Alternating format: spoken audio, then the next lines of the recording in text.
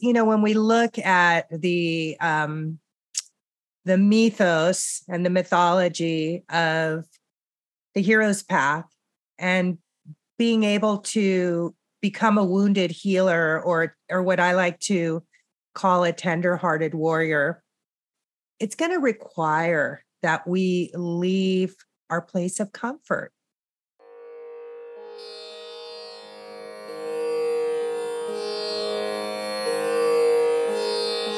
Da, da, da.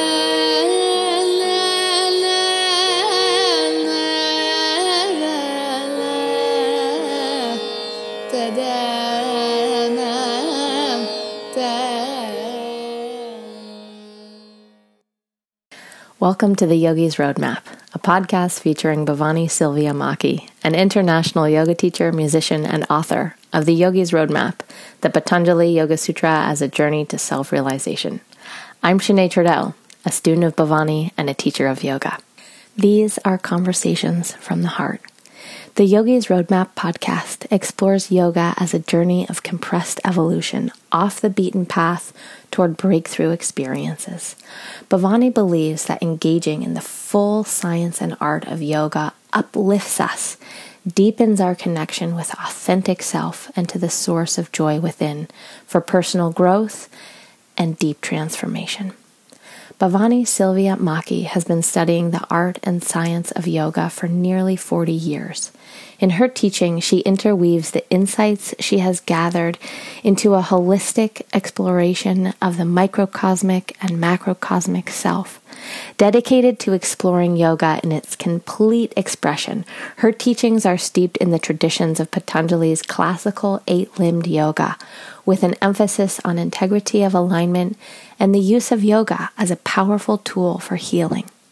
This project was conceived out of the desire to have more, deeper, intimate conversations with my teacher, and a request from one of Bhavani's own teachers, Rama Jyoti Vernon, who once said to her, "Let's get you out of the jungle and into the world." Bhavani lives on the island of Kauai, Hawaii, with her husband Ray and their son Nico. Welcome to the Yogi's Roadmap podcast, off the beaten path toward breakthrough experiences. Yeah, welcome back. I'm so thrilled to be here with you again on this podcast, Bhavani. Thanks for having me, Shanae. Yeah, it's really a great honor and a great joy. So throughout your trainings, you talk a lot about family and cultural patterns and habits. And I'm really interested in this for me personally. And I also want to know about this piece because you say, and it's probably you've taken it from somewhere, but about this 7 generations of stuff to work through in this lifetime. Because really, honestly, for me, that's where I'm at in this lifetime. You know, I'm here to do the work, whatever it takes to move beyond those ingrained cultural habits and patterns and familial tendencies. Do you want to say more about that? Yeah. Well, get used to it. And right now it's like the eternal present moment divine. But there is, when we look at the mythos and the mythology of the hero's path and being able to become a wounded healer or what I like to call a tender-hearted warrior, it's going to require that we leave our place of comfort, right? So, it's when I think about it, it's like to really understand that there is a perfect progression. It's like you're in your home and then there's a psychological phase. I was reading about this in Psychology Today that around 13 or 14 or the early teens, the neurology starts to shift. And where kids for the first 7 years, they learn through mimicry, and then they start to develop their own kind of emotions, and their emotions tend to be extreme. There's also neuroscience behind that. They want to understand that they can have their own feelings, their own needs, and that as erratic and extreme as they are, they will still be loved. Hopefully, we have that situation, not always. And then in those early teen years, the brain chemistry starts to shift. And those teenagers, they stop actually listening to the immediate family and they want to get away. They just want to, they start closing the room, the door to the room. They start paying more attention to the feedback from the culture and the society. So it's very interesting because this happens on a neurological level. And so that discomfort in the home is what gets us to step out of the fold and then go and, as Rumi says, unfold our own myth. And so when we do that, I know in my case, I did everything opposite, which is really just the same in some ways, because it's very much reactionary. And that's normal. But we kind of become untethered and we go to another extreme. And this is a way that we can start to get contrast and to feel ourselves outside of what Patanjali calls in the fourth sutra, dis-ease. Vritti sarupya mittaratra. So these are the projections and the expectations that have been put on us as far as our value. We might start to look into the archetype that we're carrying. Are we the dutiful child? Are we the rascal? Are we the black sheep? Are we the pretty one, the compliant one? Are we the champion, etc.? So we might start to look into the archetype that we're carrying and begin to discern, what was the value what was I told about as far as my value? And what is my true value? And how is this story untrue? Where has this expectation been put where I always fell short? Or maybe I measured up to that expectation, but I felt false inside. I felt like an imposter. So we kind of need to get out of the community and the culture and even the family. And really, I think everybody would do well to live somewhere else, and especially to go to another country. I mean, it was very interesting for me because I'm first generation American, and I have a Northern European mother and a Southern European father. Excuse me. So they're very different cultures. And then you're in the milieu of the American culture, which is really a melting pot, but it also has its own signature. And so then you're starting to say, well, how much of this is my mother? How much of this is my father? When I was in Finland, I didn't feel like a true Finn. When I was in Greece, I wasn't a true Greek. When I'm in the US, I'm not a true American. And then I saw the blessing behind that, and that's the process of maturation, where it's like we can see we get to kind of be a connoisseur and take the pieces and the parts that are really alive for us and integrate them. And then also, of course, really study the aspects that are confining. And to really understand that, our universal nature, we have a universal soul. And I love how Patanjali speaks about this, even, in the value system, a lot of that is cultural. So what we might perceive to be virtuous in one culture might seem abhorrent in another. So that sense of leaving home, of going out into the world, of trying on a new environment, feeling yourself in a different place is a really important aspect of discovering who we are. There's this story that's told about us, and behind every myth, there is a truth as well. So we may discover that, oh, yeah, these are actually parts of myself, but I get to own them and I get to embrace them. And so much of it is looking at the constellations of who we see ourselves to be and the constellations of our immediate family, our family of origin, our community, our, maybe we live in a blue state or a red state, which country we live in, and even the era in which we live. That's really fascinating as well. And, for those astrology students, we'll see that in more the outer planets, there's generational shifts that happen and that occur. Certainly, the 20s, the roaring 20s, the 60s, then, the 70s became like the,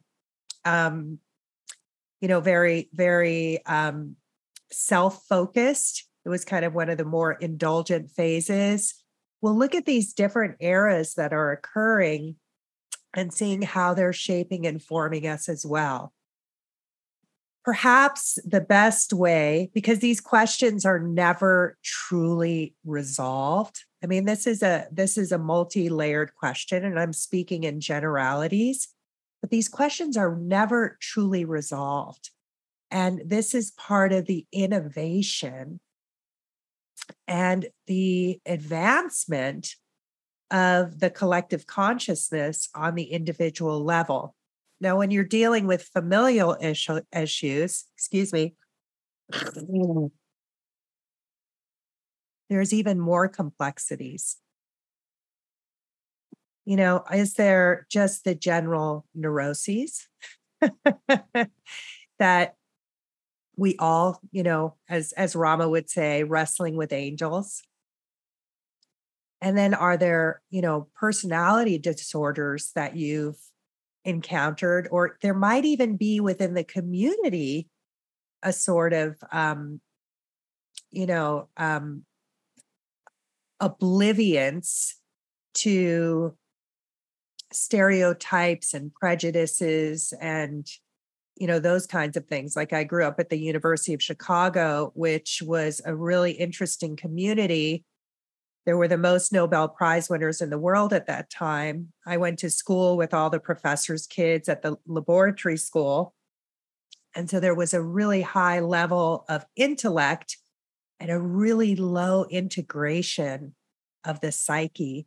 And we saw it in the generation of the kids. There was a lot of struggle with the kids because of, there was just this huge blind spot.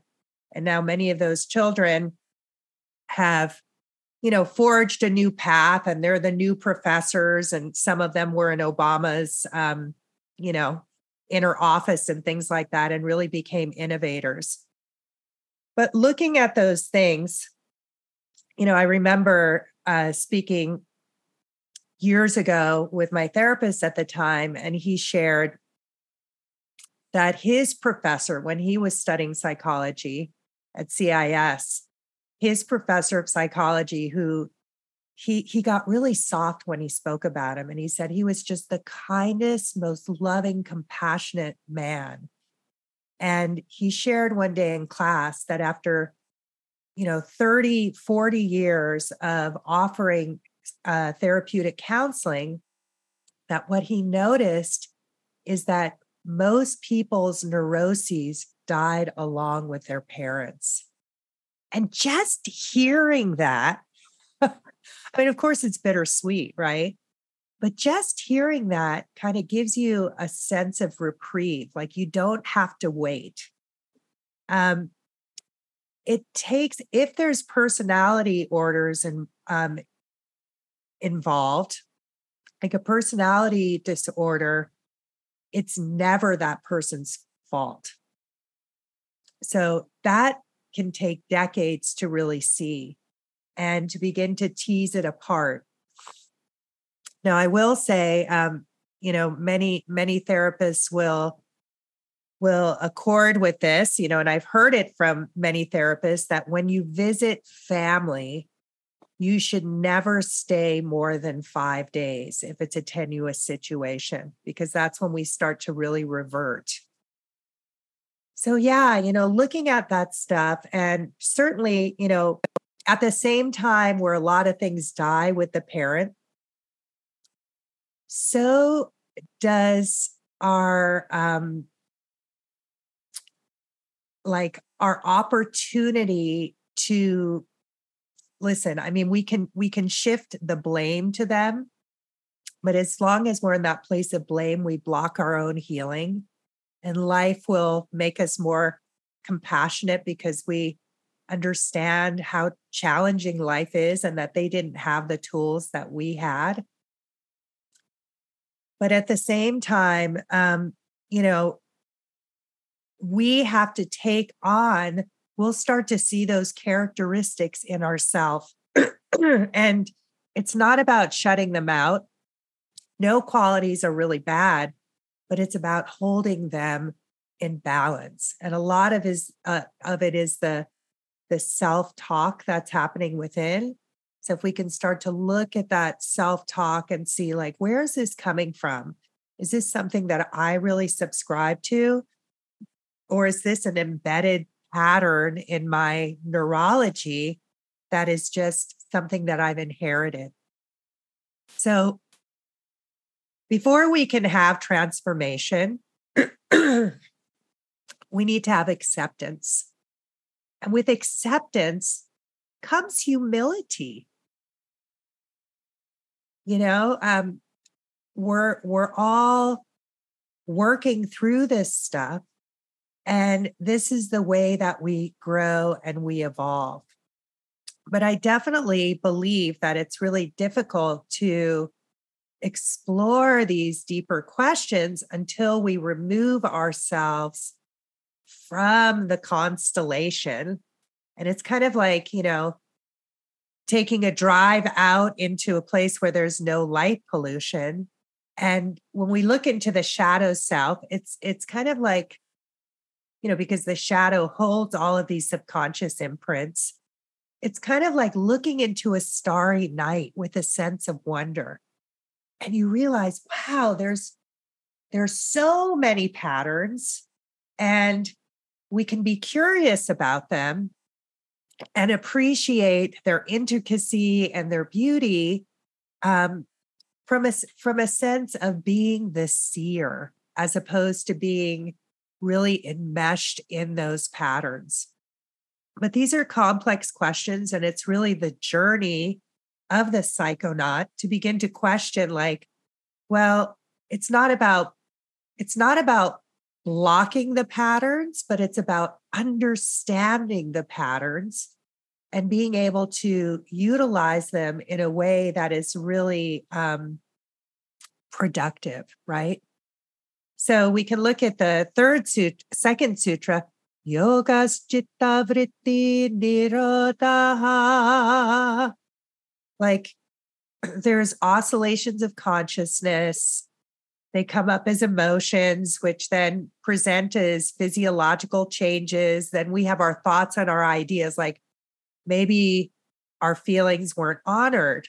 Our points of views weren't honored. Maybe we had to acquiesce because our survival depended on it as children. But,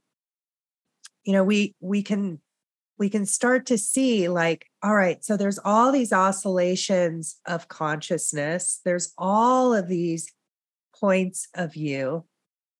Which ones are productive? Which ones are unproductive? And then we have the choice to participate or not participate with them. And to really, it's a lot of, Patanjali speaks about it as like clearing the imprints in the storehouse. And we can think of the vritti as being, sometimes they're aklishtaha, sometimes they're productive, and sometimes they're klishtaha, sometimes they're maladaptive. And to begin to discern which ones are actually interference and which one, and it's really up to us. because interference can then become coherence. It's all raw information for us to look at. Yeah. So, I mean, we're nurtured, we have nature, and then we learn to grow ourselves and hopefully develop a community. There's our family of origin, and then there's our chosen family of people who have the same intention.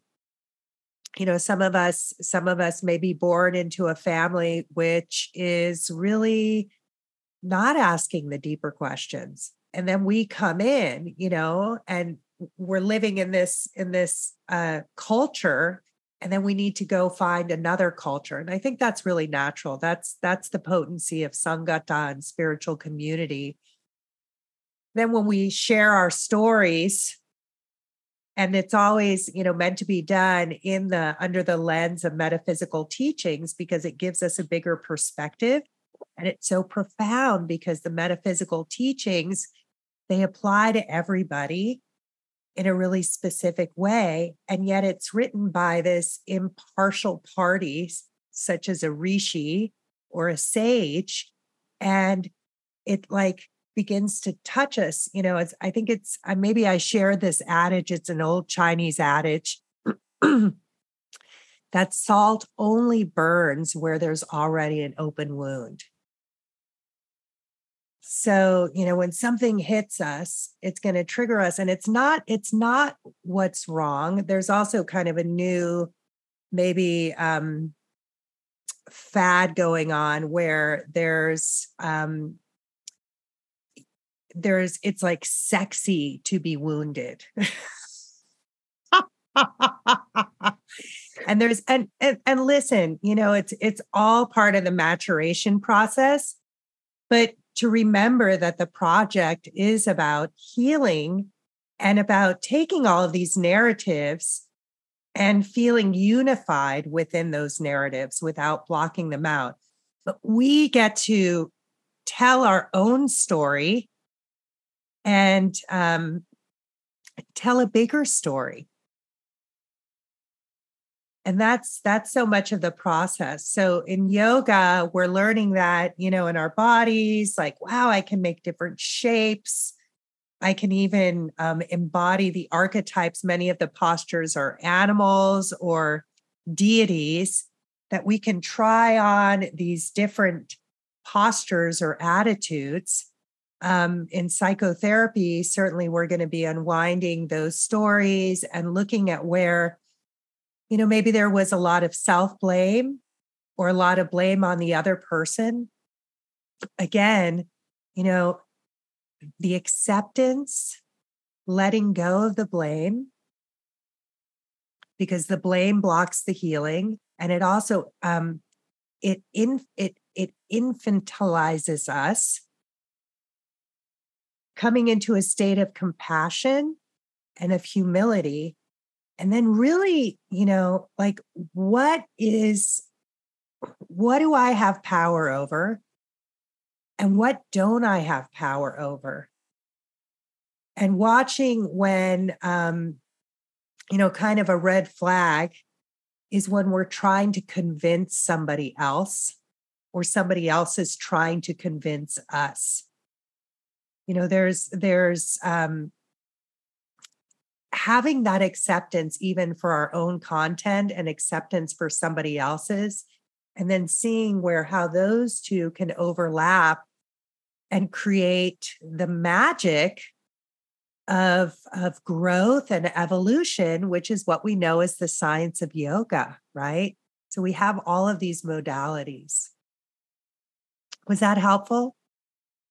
Yes, absolutely. I'm taking notes as we're here doing this. Yeah. That was, yes. Thank you so much for that. I wonder, there was something that you touched on that had me spark on this. For myself, I have a deep fear of messing up. But what you were saying is and what I know to be true is learning happens when we make mistakes, not by actually getting it right, and that it is a lifetime process. Yeah, it was I think last year that I kind of had this aha moment. And part of it was going through, you had a great word for it. I can't remember what it was, but for menopause, what was it? Oh, that's right. Climacterian or something. Yeah, climacteric. Climacteric. So, my nervous system, my whole organism is changing. And I found that I just didn't have the bandwidth anymore to be so worried about the future. Like I just needed to work on settling my own nervous system. My hormones are exploding inside of me. And also this sense of like, okay, how, like, now that I'm at the climax and I'm the decline as far as in the world, like I'm not getting younger.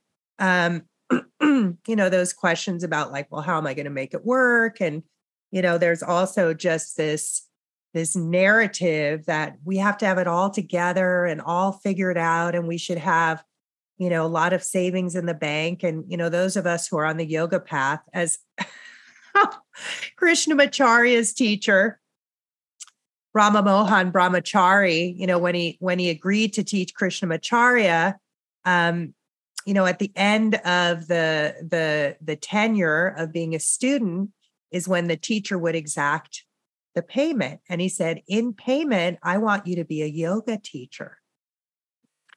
And Krishnamacharya had like 3 PhDs. He had offers, in really secure position, kind of tenured positions. And basically, by becoming a yoga teacher, he was doomed to a life of poverty. Okay. So that's so, those of us like who are teaching yoga, there's very few of us who are actually bankrolling it.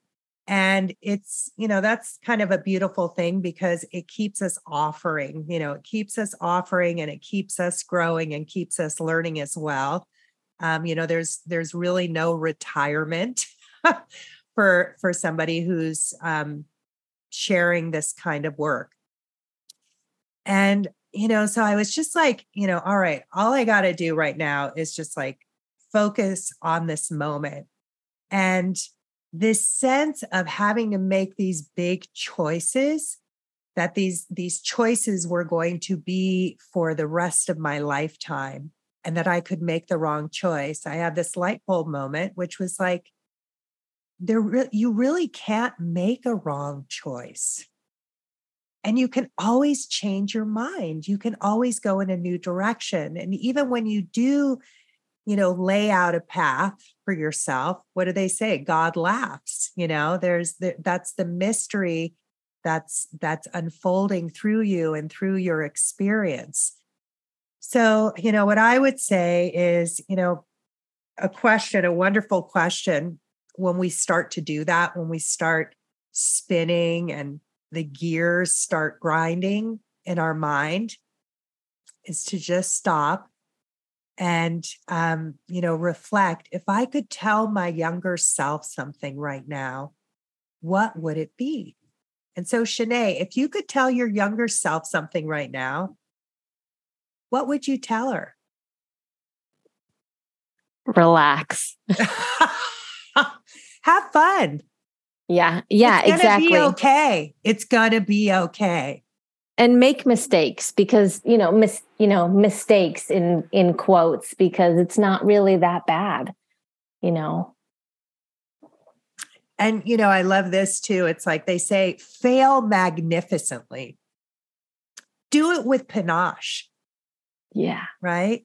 And of course, we don't want to injure or harm anybody. And, we have in that built-in buddhi, that built-in conscience, which is going to help us navigate that. But, the buddhi, as we spoke about before, it's the receptacle of our sorrows. So it's that sense of like, learning from the past mistakes. Oh my God, am I just playing out the same scenario again? I hear the voice of this relative or whatever. But when we go into the Buddhi space, which is in our heart, the Buddhi doesn't hold blame, and it doesn't doubt its own capacity for resilience, for creativity, and it's that sense again of like looking at the constellation, this sense of wonder and realizing how finite you are, but also when you're looking at this big, infinite, vast field, also this feeling of being part of something bigger. So there is, that's something that we really kind of lost in our modern culture, is that reverence for the mystical and for the unseen hand.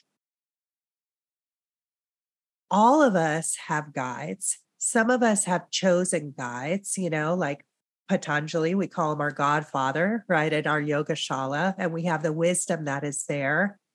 But we all have these guides that are with us, and they can only really intervene or help us when we invite them in. So even that sense of the invocation at the beginning of a practice, we may rush through it, but you're calling all angels, you're calling in all forces. And what we can offer in return is our sense of devotion. Trust is something that's instinctual, but it'll start to build. And when we look hindsight and we're like, God, I didn't think I was going to get through that, but here I am. Look at all of the grace that came my way. So acceptance, humility, compassion, and then, realizing that there is a higher power, whether we call it love or providence or grace, that invites it in. And grace starts as this inner voice or this inner feeling that can turn a moment into something better. So perhaps all of life is doing that, is just kind of like, forcing these issues to the surface and cracking us open so that we can really start to see where we don't have sovereignty and where we do. And then where in that sovereignty, we don't have a sense of relationship with ourself or skill with ourself. And, those difficult moments are really the moments that grow us. And when we fall to our knees, I love what, why can't I think of his name? I think it's Bhagwan Das. And he would say, when the shit hits the fan, put your head on the ground, which is basically a pranam or a genuflection. That's when you can pray, or you can invoke, or you can say, I don't know how to do this. Please let me feel some grace, and it's such a powerful, powerful moment when we can really let go into that. So Second Sutra is really like feeling into our state about things. And even these ideas of like, what is a mistake? And you get to do retakes all the time. Yeah. And realize that, it's like, when we look at the tradition of yoga and the acharyas, char means to go and ya means really. There was that aspect of wandering, that we're always, it's not so much that we're searching, but we're seeking. We're seeking. And that's where the new pathways open. And we're probably always going to feel like we're on the fringe because, we're a product of our culture, but we're also looking to be part of more of a universal culture. So it's really, seeing our individual story, and again, psychotherapy is so valuable for that, because we can learn. There were stories about myself that I didn't want to share. I thought, oh my God, if people know that I've been molested or that I've been raped, like they're going to look at me like I'm damaged goods. And doing the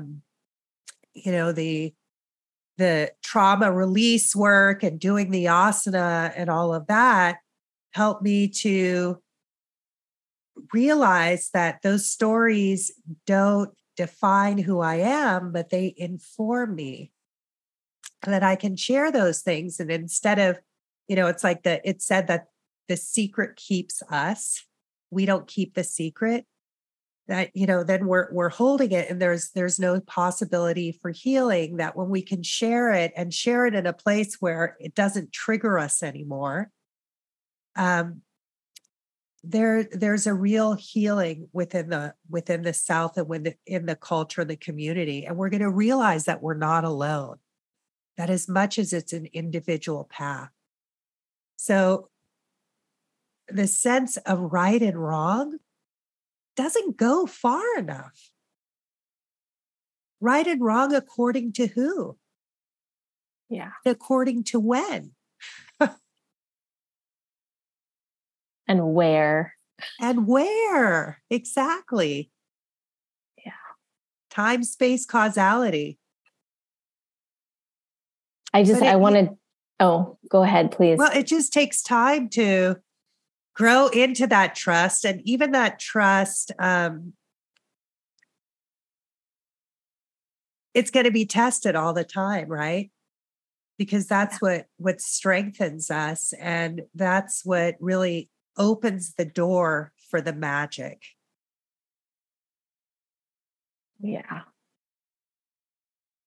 A question that you posed to me a couple months ago was to ask myself, do I need to make those big decisions right now? And that was just such a profound question for me, because most of the time the answer is no. Like, it doesn't need to be so black and white, or, all over here or all over there. Because I really get stuck in that perfectionism. Like, okay, I have to have it all together. It has to look a thing, but it's, a certain way. But yeah, that was a profound question. Perfectionism is a tough one, isn't it? Yeah. We'll do a whole episode on that. A whole episode on perfectionism. Yeah. And perfectionism blocks us again from true creativity. But yeah, we tend to, because when it is a moment of urgency, we're going to know. We are going to know. So how much of this is this pressure? Again, so many of us are really poisoned by the social media and the doctoring of the pictures, and this picture perfect story. Like, here's the story I'm telling about myself. That's the narrative that we need to begin to explore and really, visit. Well, what's right for me? And sometimes I don't know. And that's a beautiful place, because when you don't know, and when you stop trying to know, is when you're going to start to really see, and you're going to get those gut knowings. It'll be a full body knowing, when it's right. So I think it's Satchitananda who said, if you're not sure, then don't make a decision. Yeah. And maybe I'm going to go here next, or I'm going to do this. But this is, warranting that you don't have to sign like a 30-year contract. But most often, I don't think that's the case. These are just the choices that we're making in our life. Now, on the other hand, I would like to say, because I tend to live in some very crunchy communities, that there's also this kind of, I don't know, this culture of being non-committal. So, we do want to be aware of that as well. Yeah. And yeah. maybe Thank you. we make a choice and say, okay, I'm going to do this for 6 months, or I'm going to do it for a year. And I find it can be really helpful for myself to kind of give myself a phase of time. And of course, it can be reevaluated, but just watching my own tendency where I may have one foot out the door all the time. Yes. Thank you for touching on that. That's really important. I wonder, maybe I'll ask you a question. What do you think it is that, right? And maybe it's right now, maybe it's a generational thing, but there's definitely this arising of non-commitment, that lack of commitment. Commitment phobia. Yes, that exactly. What have you noticed? I'm not going to categorize it as right or wrong. I can see, maybe this is where we're starting to dismantle. There's these different generations that are happening, which I don't even know. I should probably Google them. The different the millennials and I don't even know them all. Where, I was reading though, or someone relayed to me that one of these more recent generations, later than my own, they're not so much interested in having a house and having things, but they're more interested in having experiences. So they're more likely to, invest in having kind of peak experiences without creating the 401k, et cetera. So can you repeat the question again? Because I just want to. Yeah. It's about commitment phobia.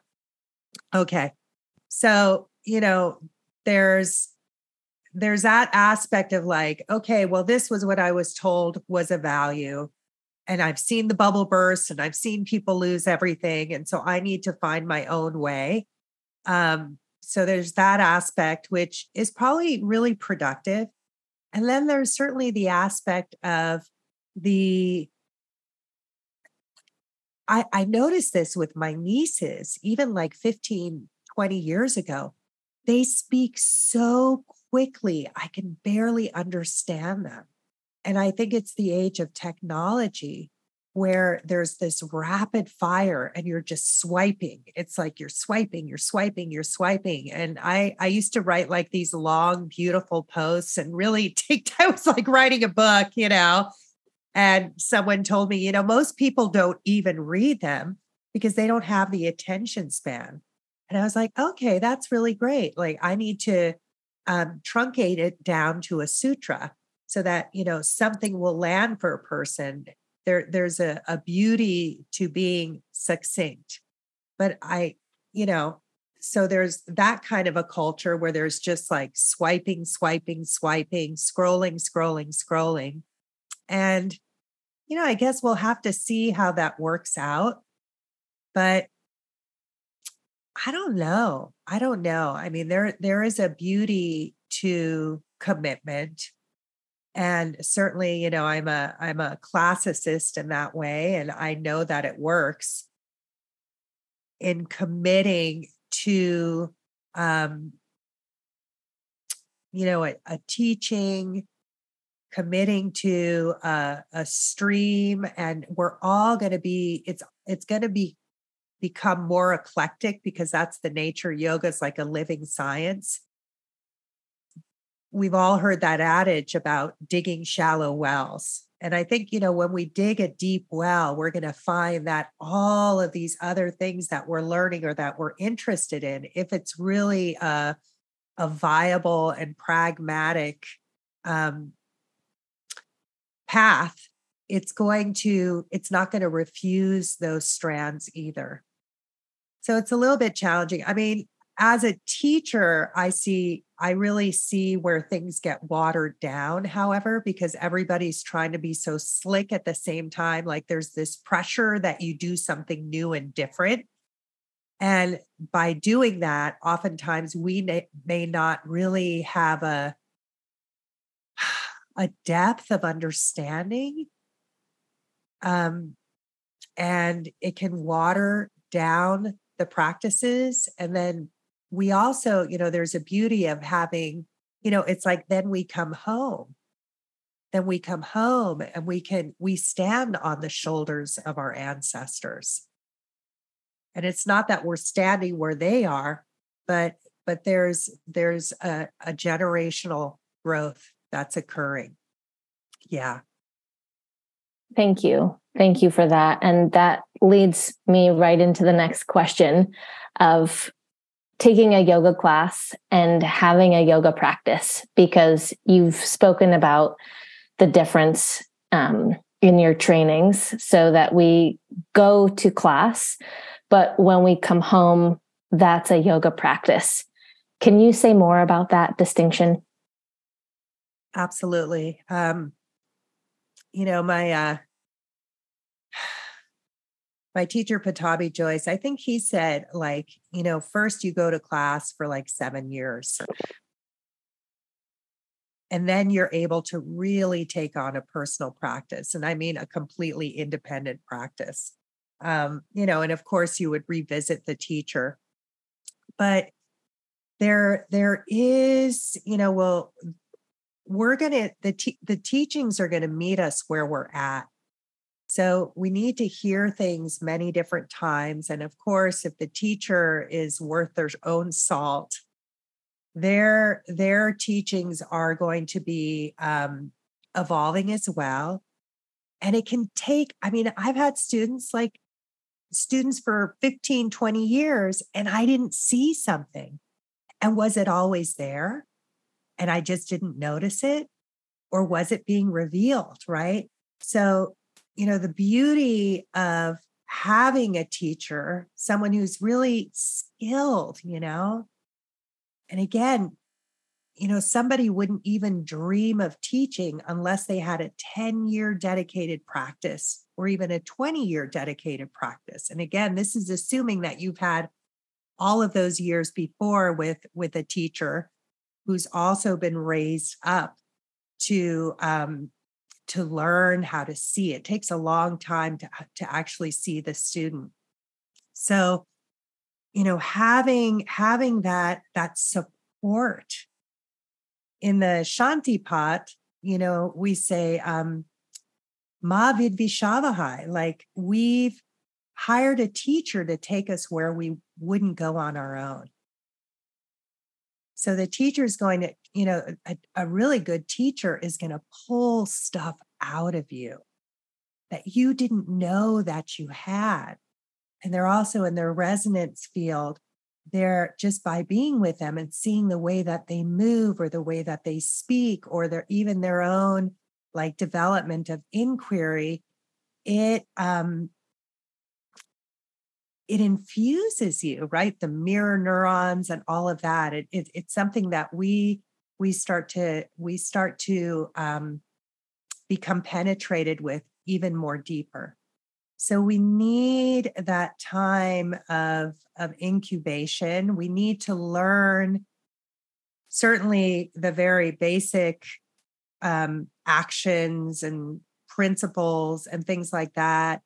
Then the deeper layers, then the process of inquiry, and to develop that skill so that then when we practice, we're able to explore that on our own. And I remember practicing once on my own, and I was studying Iyengar yoga and looking at some of his writings, and I was just like, oh my God, how did he discover these things? How is that even possible? And just by asking that question, I was like, oh, he was paying attention. He was really feeling what was happening in his body. So we learn, in a yoga class to see through the lens of the teacher. And this is, all the way in the sutras, it says it goes all the way back to source. We're sourcing from source, which is the capacity for learning and innovation and the natural coherency, the response that's already happened. It's already our living being, right? And then when we take personal practice, we begin to feel into it, and we become curious on our own as well. And that's where it really starts to grow within us. Then when we go back to class, we're paying attention that much more. And we might find one nugget. I mean, I would get a nugget and I suck on it. I mean, I'm still sucking on these nuggets. And there's so many layers. Now, I do want to say that it doesn't mean that you have to go to class for 7 years before you can have a personal practice. Taking things home and most of yoga is just experiment and experience. So integrating that as well. But people often throw away that remember that, someone who doesn't have a teacher is called an anatha, which is a misfortunate. They don't have access to a teacher. And a teacher who's a mentor who really cares. Like, you can go find a teacher online, but somebody who sees you, who appreciates you, who understands like your unique makeup. Having that is such a blessing. And that's the atha. That's where you're like, oh, I can be in the present and see things in the now and develop that, and then even come back and have a teacher where you can have dialogue about these things. So many classes, it's just like, nowadays, you're looking at a mirror, the teacher's looking at a mirror, class begins, class ends. And some of those teachers, they may be able to put their body in a lot of shapes, but maybe they don't have the level of personal inquiry or the social skills, to be able to do that. So yeah, picking the right teacher is so important as well. So we need those two together in order for it. Okay. Satu dirga kala nairantarya satkara sebito tritapumi. Be patient. Invest your time, right? Dirga kala. And sa means definitely, like to really, a really, really long time. Satkara, with sincerity. So with the right intention, with clarity, sevito, with earnestness, with diligence, with commitment. Okay, so there Patanjali says, if you're not committed, you're probably not going to get the results. So you do actually need to commit yourself. So choose wisely. Dhritabhumihi. Then with that, it naturally evolves into a self-sustaining and perpetuating practice. So we learn to support ourselves, but we have to be committed, and we have to be, have the right intention and be wholehearted. And even in a teacher-student relationship, there's going to be a honeymoon phase. And a lot of students, that you've hired the teacher to take you where you wouldn't go on your own. And, sometimes like when a teacher is like, hey, this is what you need to work on. Somebody who's doing self-practice, they might only be doing what's easy for them. And they're like, no, this is really where your work is. That student suddenly might not want to be working with that teacher because they're rubbing them the wrong way. But that's part of the Anushasanam, is going with the grain. And hopefully with a skilled teacher, even if you're skilled, stuff is going to come up, stuff is going to come up. But if we can, have that kind of intimate relationship, a real connection, we can feel into the bigger love behind it.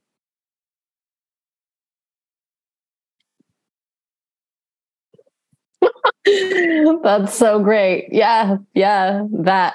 Thank you. So as far as like personal practice, what I would say to people is, and sometimes I would do this in my classes, I'm sure you recall, we try something, I've been playing with, or So how that, was that interesting for you? And, just by saying that, not did you like it? It's not about always liking it, but was that interesting to you? And then, students pretty much unanimously say yes. And I say, was it worth your time? Yes. And then I say, would you do it again? And then they'll often say, sometimes they'll say no, or they'll say yes. And I say, well, then that's a practice, just take maybe 2 or 3 practices home with you. People tend to overdo. But everybody has 5 minutes, right? If you don't have 5 minutes, you don't have a life. And just by doing that little bit, we develop our own capacity for transmission within ourselves so that when we have those big decisions, we can actually listen, not to the discursive mind, the voices of what's right and wrong, but we can listen transmission into our own body of knowledge. And certainly, when we go to class, we're learning transmission as well. And, the teacher's telling us, like, here it is, here's a clear action. Can you understand that? Can you receive that transmission intellectually? And then can you translate it into your own body? Can you open those pathways? And I love what Robert Svoboda says, and it's that from the story of the Samata Mudram, the churning of the ocean of milk, which is like the psyche, which is often cloudy, it's opaque. But it's also milk, which is nourishing, and many yogis just live on milk. That's their diet. That we're learning to get the juices flowing, and we're churning the juices in our brain and in our bodies, and that churning process is really important. Then we get the ghee, the clarified butter. Thank you. I think this will be really helpful. I mean, this was useful for me. So thank you. Good. Yeah. So takeaway, you can't make a wrong choice. Are you sure? and you're a perfect whatever it is. So just even seeing that sense of perfectionism blocks you from being something never before seen. And it takes a really, really long time to do the yoga. We so would like to check it off our list, right? But we all know that, it's an endless process, and something I've been really exploring in myself. These sutras land on more and more nuanced layers as we start to go through the density, which is where we put a wall up and we can feel ourselves go into contraction, and we'll either be offensive or defensive, and just, feeling into our state as opposed to going into the thoughts and into the interference, just feeling into our state. Is that, oh gosh, I lost my train of thought here. Just a second. I think I lost it. Okay. It'll come to me at some point, maybe next session. But it was so. You were saying it takes a long time. There's the time, and instead of going into our brain head, the feeling of it actually in our. Yeah, even these ideas of perfection are just that. They're ideals. And are they productive or are they unproductive again? I think that's the nugget at it.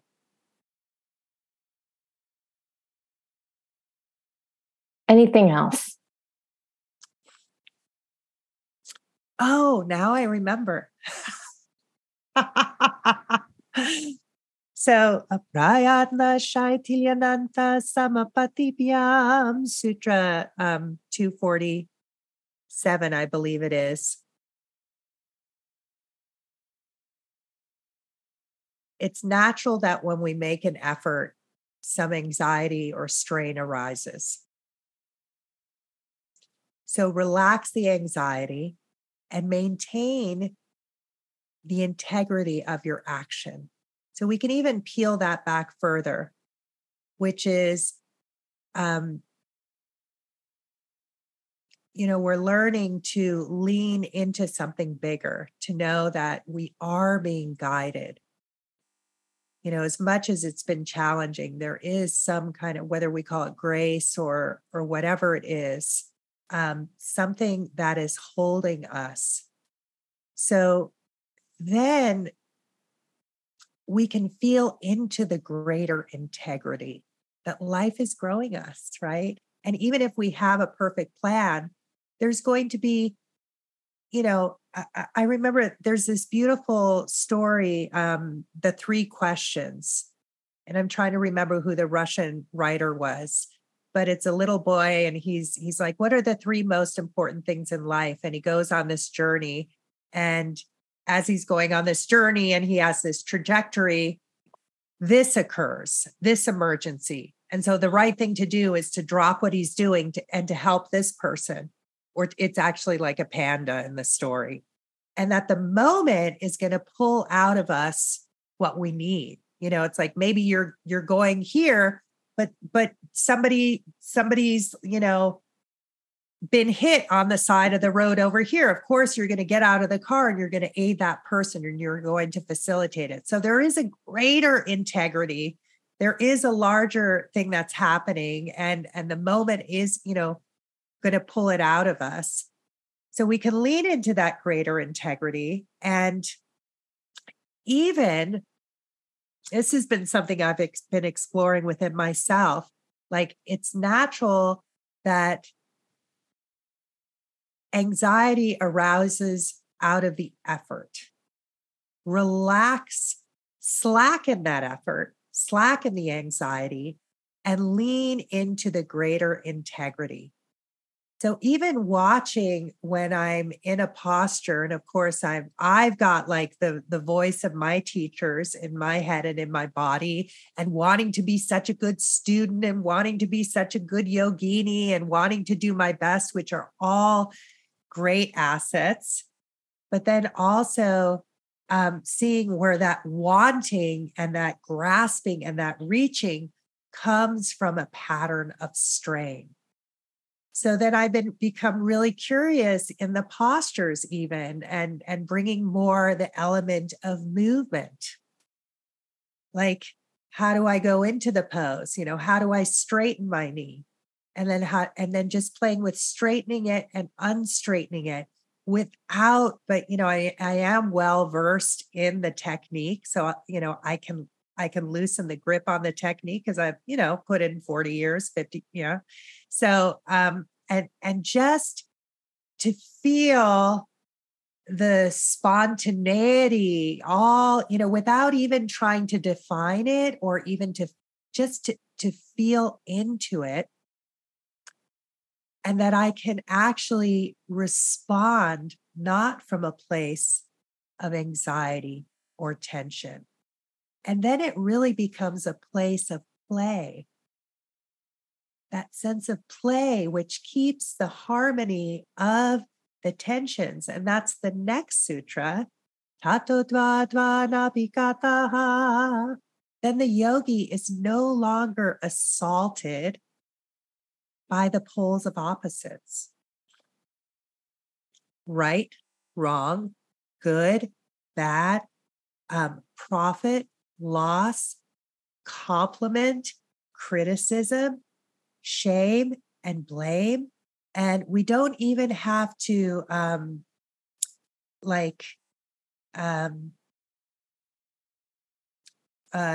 take away the potential from those extremes.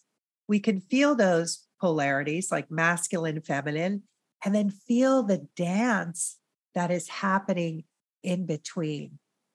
So perhaps another takeaway is to see and see, of course, implies all of our senses, because when we use all of the senses, we become empathic and we're compassionate. To notice when we're moving from a pattern of strain versus from an open field of curiosity.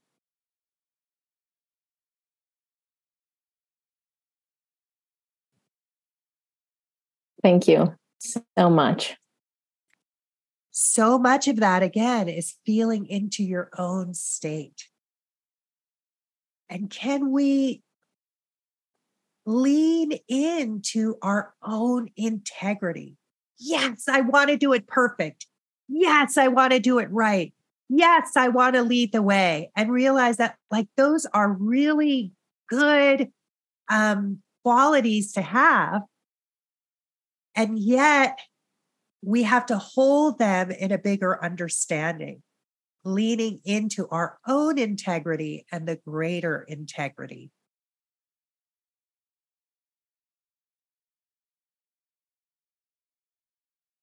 Okay, onward. Don't forget. Relax. Relax. It's going to work out. Yeah. It's going to be okay. Yeah. And there's going to be so many opportunities. We don't want to be so tense that we miss those opportunities. There's angels. Yogananda says, if we could really see, we would see that we are surrounded by angels and sages and light beings all around us. But oftentimes we don't see.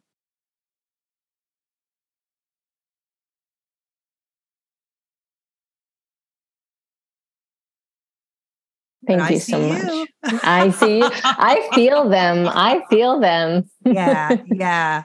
And pull them in, pull them in. And for those of you who think that sounds really airy-fairy, it's that sense of just putting out the call, even internally. And that's when it's and being open, right? Being open instead of for interference, being open for transmission, having a smile, having eye contact, having actual contact with people. Right now that we're out of quarantine, getting off the screen, but actually having direct communion with people. And you're going to be like, oh my God, there's constellations, there's new constellations forming all the time. Then there's that person who you've been looking for this, and that person has a contact. And it's just and we just start connecting the dots. And that's where we really start to unfold the new design, the redesign. Like you've said many times, the call is the answer. Oh, nice. What a joy. Thank you for being in conversation.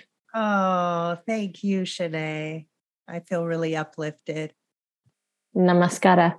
Namaskara. Thank you for listening. I hope this conversation has inspired you to take these teachings on for yourself. If you enjoyed this episode, please tell a friend. For more information about Bhavani Maki and her online and in-person teachings, including the Yoga Sutra Wisdom School, online Patanjali Yoga Sutra mentorship, and her continuing classes and trainings, please visit www.bhavanimaki.com. That's BHAVANIMAKI.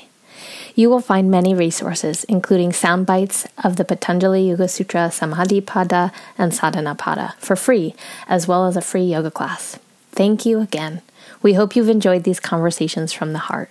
Please join us as we continue to walk this revelatory path into deep personal inquiry through yoga as a path toward our unique, true spiritual awakening. जलधरसन्निभसुन्दरगात्रं जलरुहमित्रजशात्रुनेत्रं जलधरसन्निभसुन्दरगात्रं जलरुहमित्रजशात्रुनेत्रं कलुषापा